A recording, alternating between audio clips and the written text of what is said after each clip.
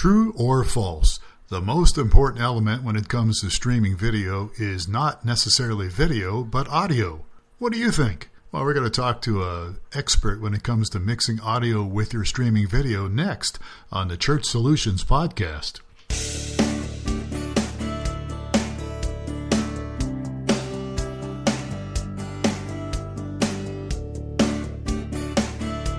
It's the Church Solutions Podcast, brought to you by streamingchurch.tv. The Church Solutions Podcast is all about helping you and your church with technology and other encouraging ideas for ministry.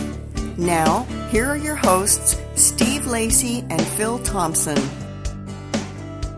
It's another edition of the Church Solutions Podcast. My name is Phil Thompson. And I'm Steve Lacey. Steve, how are you today?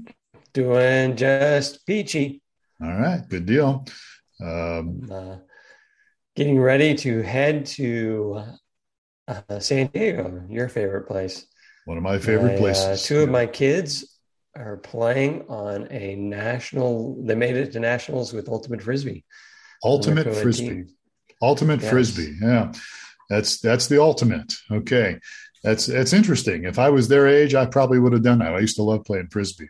But San Diego. A lot of running. San Diego's a great place. Shape. Yeah, I guess you do. I've seen a little bit of it. Yeah. Well, I wanted to throw this out. It's a little unusual, but I wanted to throw this out. If people could pray for my son, his name is Graydon. He is in the hospital with COVID-19, complications with COVID-19 too. And he was in and then he got out and he went back in. He's got fluid on his lungs. And they did do a procedure yesterday to actually put a tube in him to drain the fluid. And so people could pray for Graydon. I would really appreciate it. It's very difficult for him and obviously for parents, as we are, because it's out of our control. And that's when anxiety hits, is when you can't control something. So I appreciate that. Hey, this podcast is brought to you by mychurchdaily.com. mychurchdaily.com gives you the ability to provide flash briefings on Alexa devices, Amazon Echo devices, and you can connect with your people through uploading files using mychurchdaily.com. Check it out. That's our website, mychurchdaily.com. And a little spoiler, that's actually us. We actually have, we created this. And so check it out. All right, Steve, let's get to our guest today. We've had him on. We're just checking the records here. We had, this is episode 310, I think, or 311, but we had James Wasem on back in April of 2017. James, how are you? I'm doing great, guys. Thanks for having me on again. James, did I pronounce your last name correctly? You did. It's James Wasem. Okay, good. So James, in case you don't know, James is actually somebody that's been spending over 20 years performing in bands. He's a drummer. He's done mixing live sound for churches and schools and theaters, works with audio systems and installers, designers. And one of his purposes is to help people use audio and video technology. He's written many books, many of them. The last one is The Great Church Sound, the second edition. Did I get that right, James? Yeah, that's right. Second edition came out in late 2019, I believe. All right, yeah, and that's available on Amazon. He's also a blogger, and he's the co-founder and CEO of I want to say G.me, but it's Gigi, right? Gigi, yeah. Dude, right. Get with it. I know a Gigi. And so I always get that mixed up, but and that's actually a web service to help to create that you created, James, to help people stream their own live events, mainly musicians. And so James, it's good. You hail from Missoula, Montana. It's one of the towns in Montana where people outnumber the sheep and cows, but the rest of the state, not so much. Yeah. All right. Well, that's a beautiful area. I've been there years ago, and we were talking off video earlier that I guess Steve is heading that direction, or in that general direction. Yes. And I have a brother in Montana, but 7 hours from you. So I would have really not expected that. All right. No. Okay. So I wanted to have James on today because with the pandemic that we're still in, we do streaming video. We're streamingchurch.tv, as among other things. And we've had a lot of churches come to us for streaming. And one of the most important things when it comes to streaming video is really not video. It's actually audio. At least that's my take. And so we've had a lot of people asking, how to get good audio. And we thought, let's have James on because he's an expert at that. So James, we're going to ask you a lot of questions here, but one of them is, I'll just kick this off and Steve will pipe in here, I'm sure. If I'm a smaller size church and I haven't been doing streaming video that long, what's the simplest way to get decent audio into my live streaming video? That's the first question. Yeah, well, a lot of small churches are still running analog consoles. I say still, I don't mean that disparagingly. I love analog consoles. I think there's a lot of utility to them. So more power to you if you're still using analog. But the challenge with analog is that you don't have a lot of submix availability necessarily. You might have some aux groups and things like that you can use, but it can be a little bit cumbersome to create a separate live streaming mix from one console. So a lot of small churches and even medium-sized churches will take the main output of the console, whether that's the main out from the left-right mix or the main out from an aux group. But you take that and put it into a camera or a computer, whatever device you're encoding on and streaming with. And a lot of people will just call it good at that and then depend on the encoder to work out all the magic, which works to a point. The problem is the more complicated your mix, the more complicated it's going to be to get it to sound good if you're just sending that straight mix to the encoder or the camera. So what I always like to do is, even if it's analog, you add a compressor to the mix and you compress that main stereo output mix or whatever it is you're sending there. Even if it's a set of ambient microphones in the room, you're compressing that mix enough so that the dynamic range is controlled for the end user, for the listener. One of the most distracting things, especially on mobile devices, when I'm listening to a live stream, is that the volume of a worship service can go from really quiet to really loud in a matter of just a few seconds, especially between announcements and music playing. That's a big one. So the announcements can be really quiet, and then all of a sudden the music comes in and it just blows my ears out. So a compressor helps tame that dynamic range. And you can use a relatively inexpensive outboard compressor.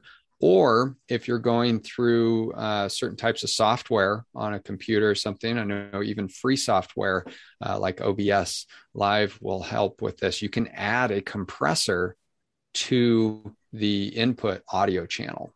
And by doing that, you're able to control that input. And there's different ways you can use those plugins. But even with free software, there are ways to add a compressor to that mix. And that's probably the first extra fancy stuff that I would do before even trying to create a submix on a console. So isn't I'm not an AV guy. I guess I'm a video guy. I do the video switching thing, but I'm not an audio guy by any means. But I do hang around a bunch of audio guys. So it reminds me of a joke about drummers, right? Yeah. I was worried about where you're going with that. I'm a drummer.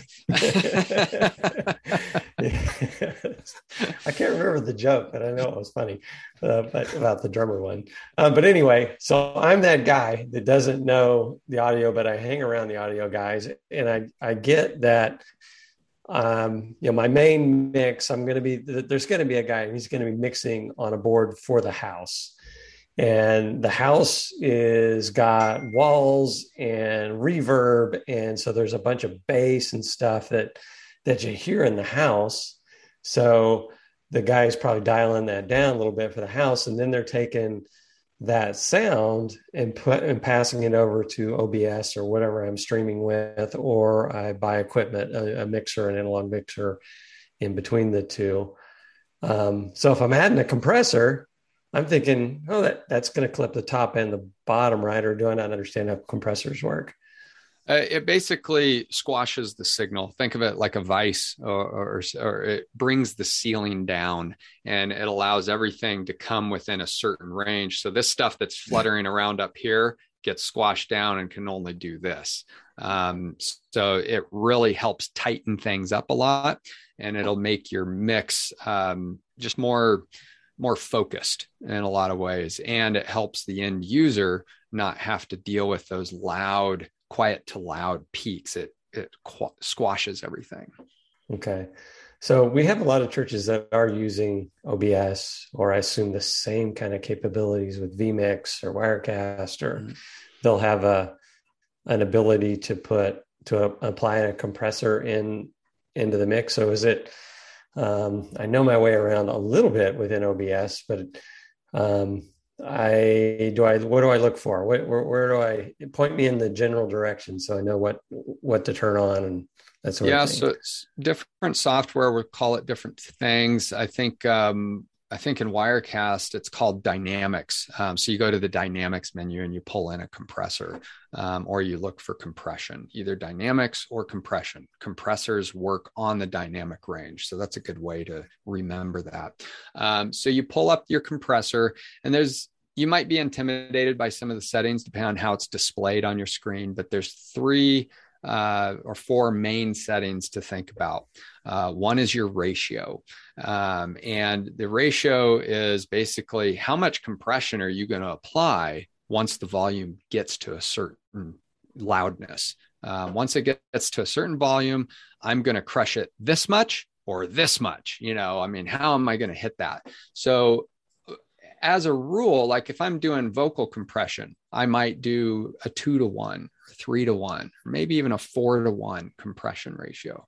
But for live streaming, if you're doing it on the main output, you can actually get by with doing even a 10-to-1 compression ratio on that main output. Now that's a pretty high ratio. I know people that if you only use one compressor, some of them basically turn it into a limiter. So you're doing 20-to-1 or infinity to 1 would be a true limiter, but you crank that ratio up and then you just hit the threshold. That's the second setting you want to pay attention to. Your threshold dials in where on that signal level you start to compress.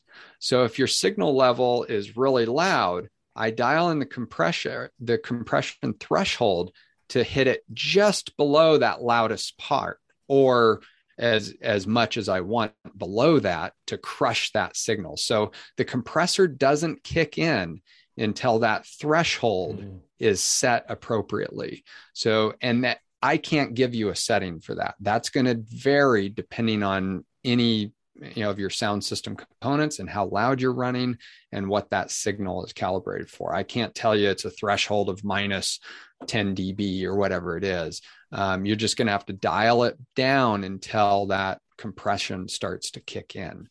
Now, what a lot of compressor plugins will have is what's called a gain reduction meter. And that's really a key. If you have access to that, you turn the threshold to the point where you get enough gain reduction, where it's about, I'd say 3 to 6 dB. About 6 dB of gain reduction is pretty good. That means you're crushing that signal, so to speak. You're compressing it and you're cutting it 6 dB at its loudest points.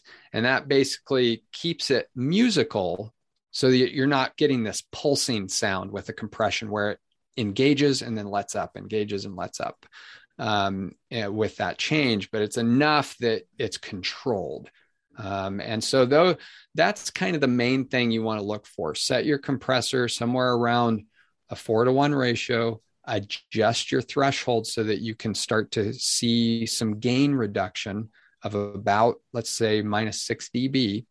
And then you can have what's called a knob called makeup gain, because anytime you put an effect in your mix, it's going to attenuate or lower the volume level of that signal. It's just fundamentally how it works. When you apply an effect, it's going to add resistance to that signal, so to speak, and it lowers the volume. So you might want to turn that up just a little bit.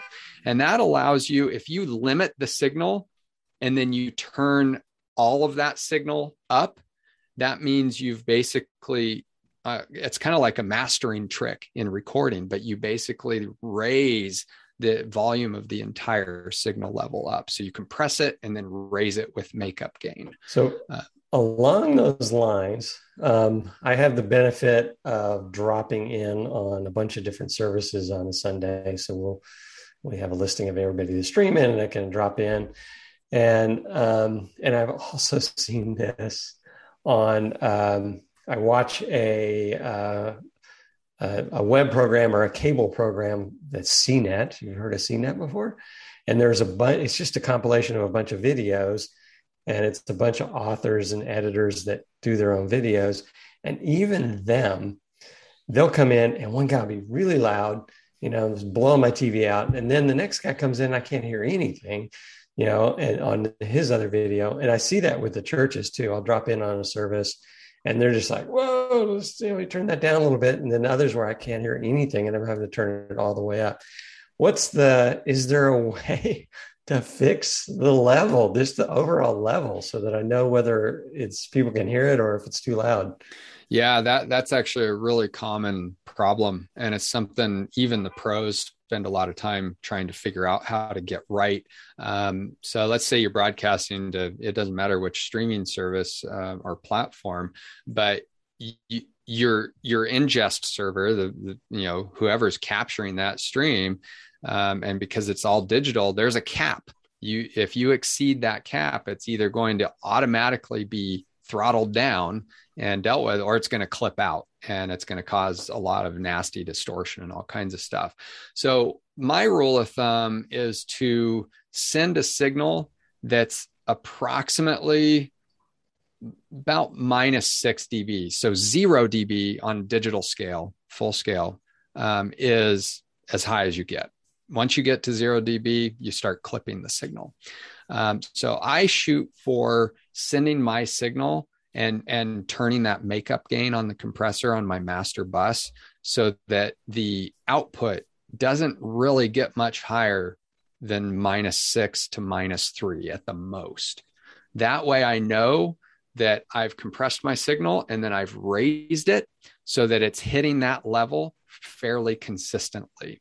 So if you're between, and it depends on the dynamics of your song, the material you're putting out, but if I'm sending a stream with the dynamic range somewhere between -15 and -6, that's going to be a pretty reasonable listening experience for someone. Some people send their stream out and it's at -20. And you just got to deal with it. It's very low level. It might be good quality sounding, but you got to turn the volume up on your device to even hear it. So that's what I shoot for. I usually do -9, -8 or -9 for these podcasts is usually what I do. Mm-hmm. Is that reasonable? Yeah. And the reason why a lot of people don't want to do more than -6, like if you do -3, you're technically still safe and okay. But if you do -6, what happens is if you combine the left and right channel, if you combine a -6 left channel with a -6 right channel, you get a -3 mono channel. So that's why if you keep it at, say, like in your case, if you keep a stereo mix at -9, you're in great shape because your mono mix, if somebody's listening on that type of a device, is now at -5 or something. So. Steve, make a note of that next time you criticize me on my audio mixing. Okay. We'll have to rewatch this. So being the noob, the VU meters are going from green, yellow, red, right? Is the red for most software systems or whatever, is it set to -2 dB or something where it starts turning red, or so I kind of watch the signal and go, oh, let's get it baby bouncing into the bottom of the red. Yeah. So where do those levels? It depends on the device and the meter that's being used. But as a rule, if let's say you've got 2 or 3 segments of red, you could probably safely hit the first segment of red on that. Some digital scale meters don't hit red until you clip. So you do want to know what your meter is calibrated for. But yeah, I think a healthy yellow is fair to shoot for. If you want to go more color coded, I think you get out of the green, you get into the yellow, and as long as you don't climb too far out of the yellow, you're probably at a fairly reasonable signal that you can work with. Yeah, I've got a quick question about compressors real fast, not to get us off track again, but what if I've got a live encoder like a Teradek or a Pearl Mini? So I probably need to get a hardware device, a hardware compressor. Yeah, if you're not able to apply that with software, like a lot of these encoders don't necessarily have the whistles and bells with all those software tools in them. Yeah, you could get an outboard compressor between your console or the main output of whatever you're sending, and bring that into the encoder. So one compressor I've used, it's actually a real cheap and easy way to do it. Small form factor is the Rolls compressor. I can't remember the exact model number. It's like a 64S or something like that. But Rolls Audio makes a compressor, and it's a very small format, and that can work quite well. It does require external power. Most of these compressors will, so you do have to have your power requirements set accordingly. I'm a big fan of the easy peasy DBX compressors, whether you're stereo or mono. You can use a 266 or something like that. Use a nice compressor from DBX and plug that in. It actually works really well. I've had good success with those, and they're not super expensive. So that was what's a typical cost? You're running between $100 and $200. The Rolls compressor you can get for, I think, just under $100 or right at that range. And then I think DBX makes one, ART, PreSonus, a lot of these different audio brands make them, and you can find them at music stores or at your favorite online music shop. So they're pretty easy to come by. You just want to pay attention to, when you're sending the signal in, that you're coming out of whatever main mix or your aux mix out, and you're coming in with the right cable type, whether that's 1/4 inch or XLR. Make sure that you got the right cables for that. And then that you're coming out of that compressor with the right adapter that goes into your encoder. A lot of these encoders use a 3.5 millimeter jack, stereo unbalanced input. So you want to make sure and get the right cables that connect from your compressor to the encoder. That's where a lot of people can get tripped up. They're like, I got this great compressor, but now I got to buy a $10 cable for it. So not a big deal, just something to pay attention to. So the next thing is, I kind of alluded to it, is, mixing for the house and mixing for streaming are different. What are some of the challenges on the streaming side, or what are some of the things that I need to look for the streaming mix? Yeah, you talked about this with your reverb comment for sure. I mean, that's a big deal. So the compression is kind of my go-to thing. That's the one thing that can, take your mix from, so-so to actually pretty decent. The next thing is going to be, besides the actual quality of your mix, right? I mean, that's sort of, a given at this point. You need to have a decent sounding mix in your headphones. But the next thing to add that extra level of depth and quality is going to be adding reverb, a sense of presence, like I'm in the room with you. And where this really comes to light and can be an issue is with vocals. Instruments, not as big of a deal. That's a guitar. Guitar sounds good. Even if it's dry. All right. Sounds good. A dry vocal, you better hope the singer isn't listening into your live stream, because they're going to think that they sound terrible, because there's no reverb. There's not even any room tone on their vocal that you would get in the natural room. So if you have the ability to do so on your console or with software, apply some reverb to that if you can. And just a little bit will help, especially on the vocals. You could apply it to the main output if you wanted to, but primarily you're really looking for some vocal reverb to help kind of give them some space. And you don't want too much. The trick with reverb is typically you can use either a medium-sized room preset, or a medium or large hall, and adjust that delay just a little bit so that you kind of get the size of that room dialed in the way you like it. And then turn that reverb up in the mix just to the point that you can hear it, and then back it off. It shouldn't be obvious that I've got reverb on this track. Listen how cool this is, right? No, I shouldn't be able to really hear it. So you want to turn it up and then turn it back down just a bit. And that should give some life to the mix and some space that is otherwise lacking in a lot of church live streams. What about the role of like choir mics out in the audience or other places for that? Is that...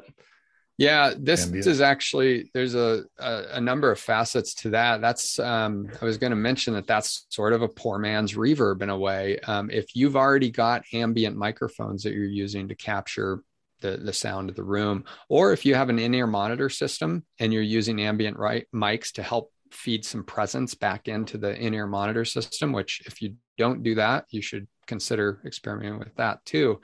But those mics can do double duty.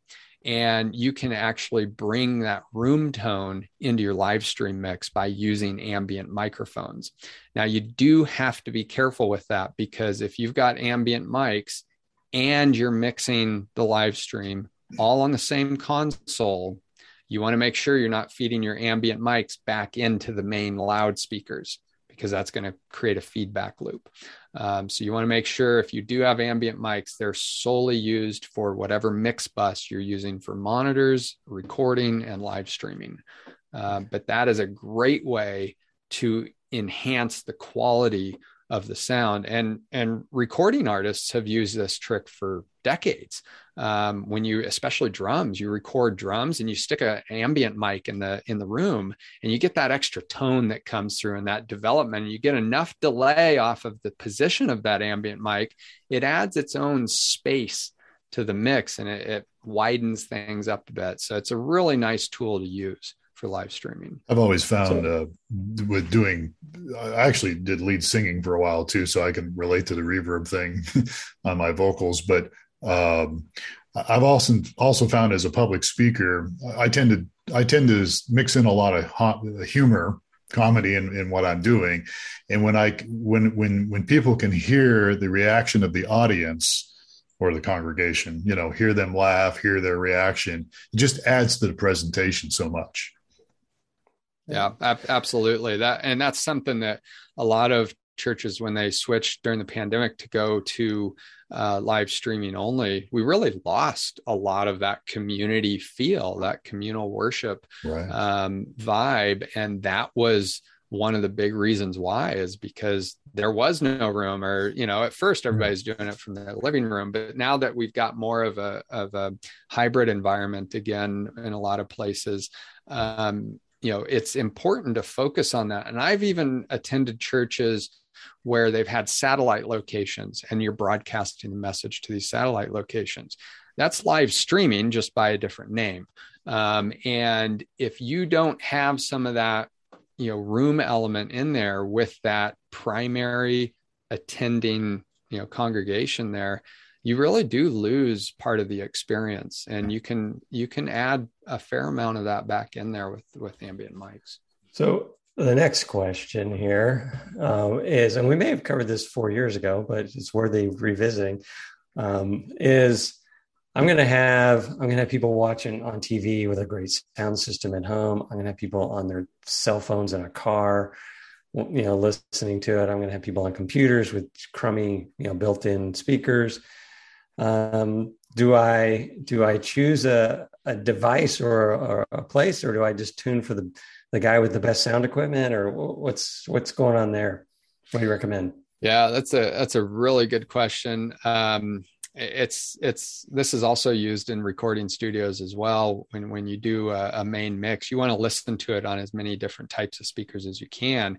But if your final mix doesn't sound reasonably okay on the crappiest speaker you can find, which is probably a cell phone speaker or something like that, then you need to revisit the mix. I should be able to hear and understand what the pastor is saying. I should be able to pick out the lead vocal. It shouldn't be overwhelming, but I should be able to hear all of that just a little above the worship music, depending on the style of worship you have. And I should be able to hum along with the tune. It shouldn't be distorted. I shouldn't have instruments getting completely blown away in the mix.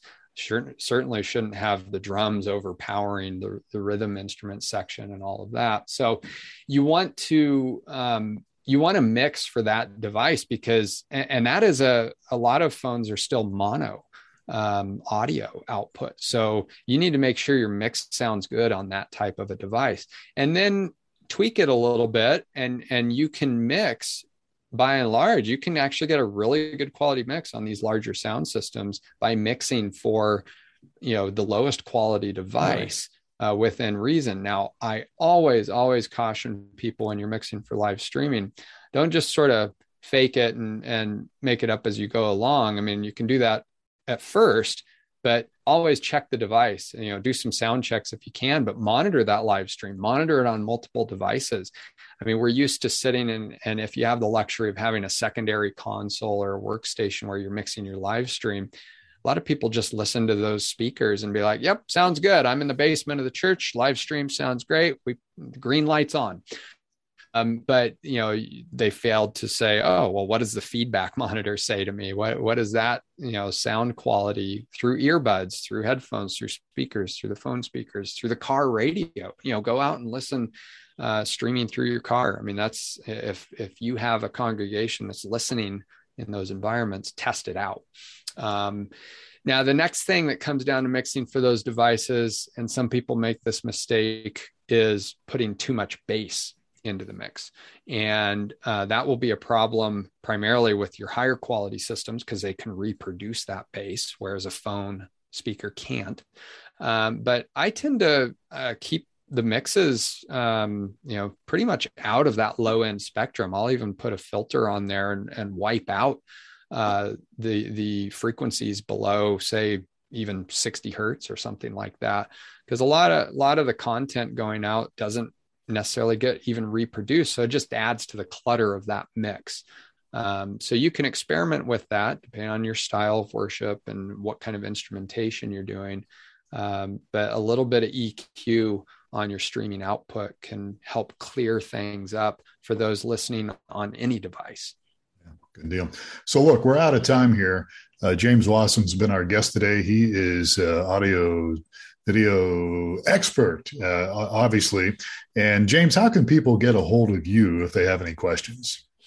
Yeah, the best place to do is come over to my website, greatchurchsound.com. And if you've got a question, I've got a contact form there. Certainly get a hold of me. I've got a lot of different resources for folks, including how to set up and do live streaming audio effectively. I've got some free guides for that and all kinds of good stuff. So come on over. Yeah, Great Church Sound's best place. Yeah, lots of good books too. So you can your book list is on there as well, I'm sure, or people can go to Amazon and see it there as well. All right. Well, unfortunately, we're out of time, but we'll have to have you on again. We won't wait 4.5 years.